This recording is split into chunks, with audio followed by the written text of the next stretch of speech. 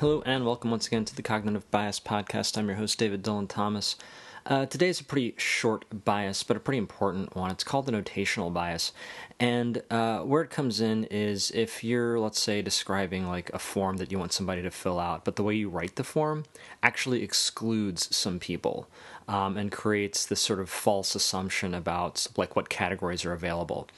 You can almost think of it like a categorization bias. And kind of the most obvious example is when Facebook, back in the day, wanted you to identify yourself, like in your profile, you had to pick male or female. Like it was this binary situation. And as we all know, or as some of us know, that isn't mapped to reality.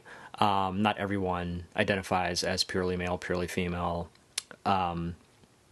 And so anyone in that situation, right, with that identity was basically excluded. It was basically telling them they didn't exist.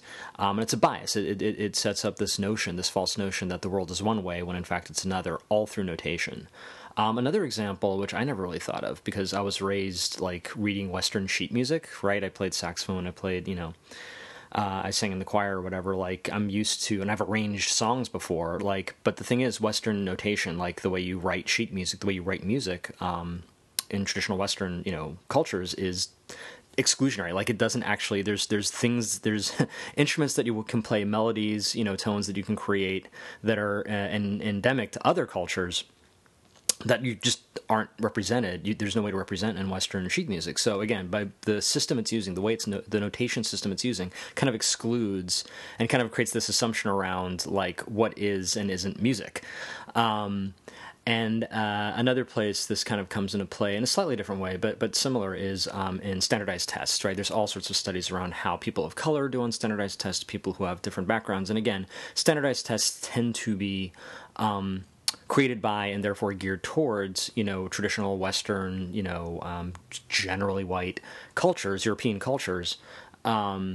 And as a result, like that notation, the way those things are written, can be exclusionary to people who are, not raised in that.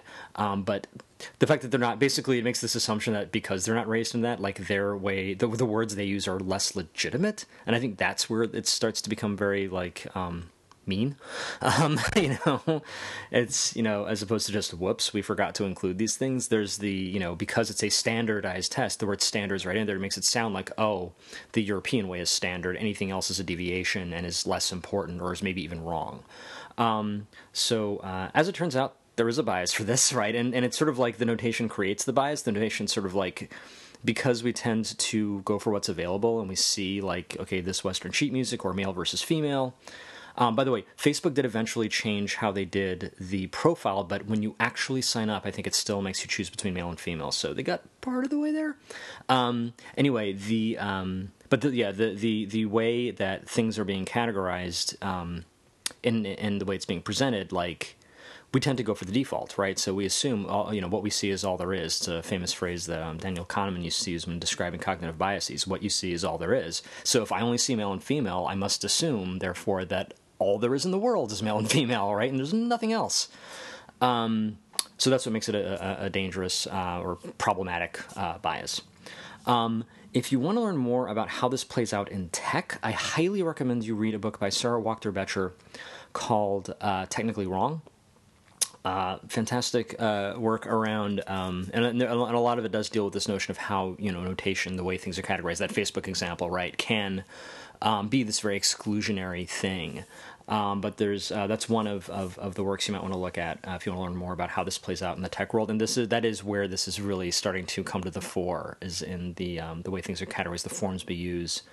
Another good place to look is at like the census, right? Like how those things are written, or how the EEOC looks at different categories. Like if you have to report how diverse your workforce is, the categories you're allowed to use can be problematic, can be a little exclusionary because they don't really cover or accurately reflect reality. So that's something we're going to have to work on. And I'm a content strategist. I work in web design a bit, so that's something I have to think about too. So anyway, I promised a shorter episode. This is a shorter episode, but that's notational bias. And for the Cognitive Bias Podcast, I'm your host, David Dylan Thomas. We will see you next time.